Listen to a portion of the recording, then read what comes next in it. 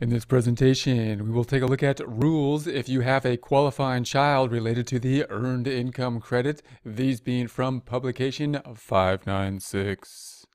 Rules if you have a qualifying child. If you have met all the rules in Chapter 1, use this to see if you have a qualifying child. So in other words, there's going to be certain rules that we need to all get past. It's going to be those 7 major rules for everybody. And now we're kind of in the fork of the road to decide, all right, well, now we qualify so far. What about this situation where I have a qualifying child or not? So now we're talking about the situation where we have a qualifying child as opposed to one in which we do not.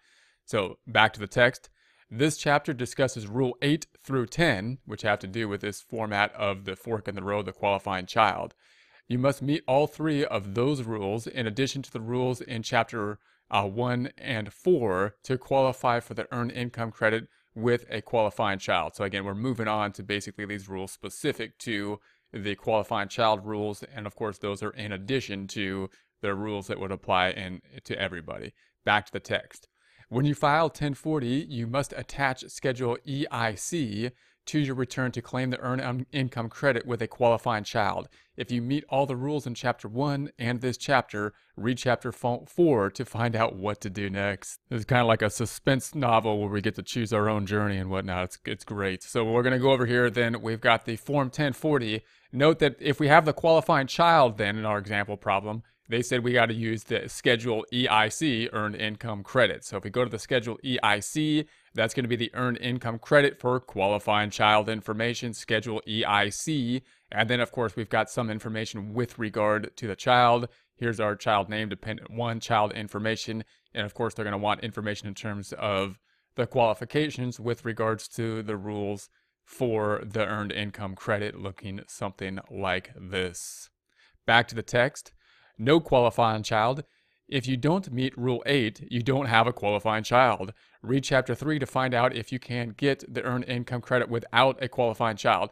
So note that if we don't have the qualifying child, we could still possibly get the Earned Income Credit, although even if we do get it, it's going to have a lower AGI limitation to get it, and we're not going to get as much, of course, in terms of the Earned Income Credit back amount.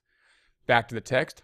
If your child meets the test to be your qualifying child, but also meets the test to meet the qualifying child of another person, only one of you can actually treat the child as a qualifying child to claim the EIC or Earned Income Credit. If the other person can claim the child under the tiebreaker rules, you can't claim the Earned Income Credit as a taxpayer with a qualifying child unless you have another qualifying child. However, you may be able to claim the Earned Income Credit without a qualifying child. So in other words, obviously if we have 2 individuals that could be a qualifying child for 2 separate tax returns, again, you can imagine the tax return here and they're saying, okay, here's the qualifying child, here's the Social Security number.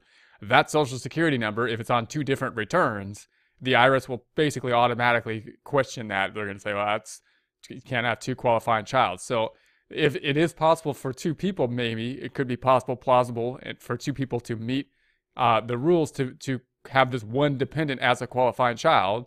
And if you put it on, if 2 people claim it, then you're not good. Now, if there's 2 people that are qualified, then you got to go into the tiebreaker rules and see who can take the child for the tiebreaker rules in terms of who would be able to report the child.